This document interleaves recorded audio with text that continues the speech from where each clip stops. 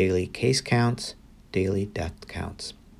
Looking at those numbers can be very frightening. Our objective is to control the epidemic. One of the big questions, of course, everyone has is how long are we in this? Hello, this is Vivek Goel. I'm Vice President, Research and Innovation and Strategic Initiatives at the University of Toronto and a professor at the Dalla Lana School of Public Health. This U of T podcast will be giving you ongoing updates on what's next for the pandemic from my perspective. Today, how are we doing? Every day, we see more numbers on the news. Daily case counts, daily death counts. Looking at those numbers can be very frightening, but it's also not very helpful.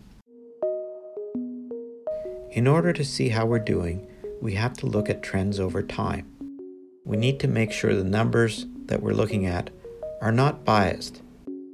For example, case counts depend on the level of testing that's being done in a jurisdiction and also the kind of testing and the people that are being tested over time, which will vary during the course of the outbreak. Deaths are a more reliable indicator of how we're doing. But there is one caveat. Deaths are telling us what has happened 3 or 4 weeks earlier. It takes a few weeks for the incubation period and as well time for people to develop severe symptoms, be hospitalized, and pass away.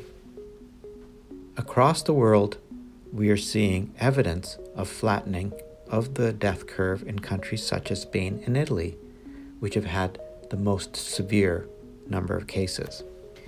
In Canada, our rate of growth of deaths is not as high as it was. Some provinces, such as British Columbia and Alberta, are seeing clear evidence of flattening, while in Ontario and Quebec, cases and deaths continue to increase, but not as great as would have been predicted by models even a week ago. Most heartening to see is that the number of most severe cases in intensive care and on ventilators has remained relatively flat and has not overwhelmed the system as we might have feared a week ago.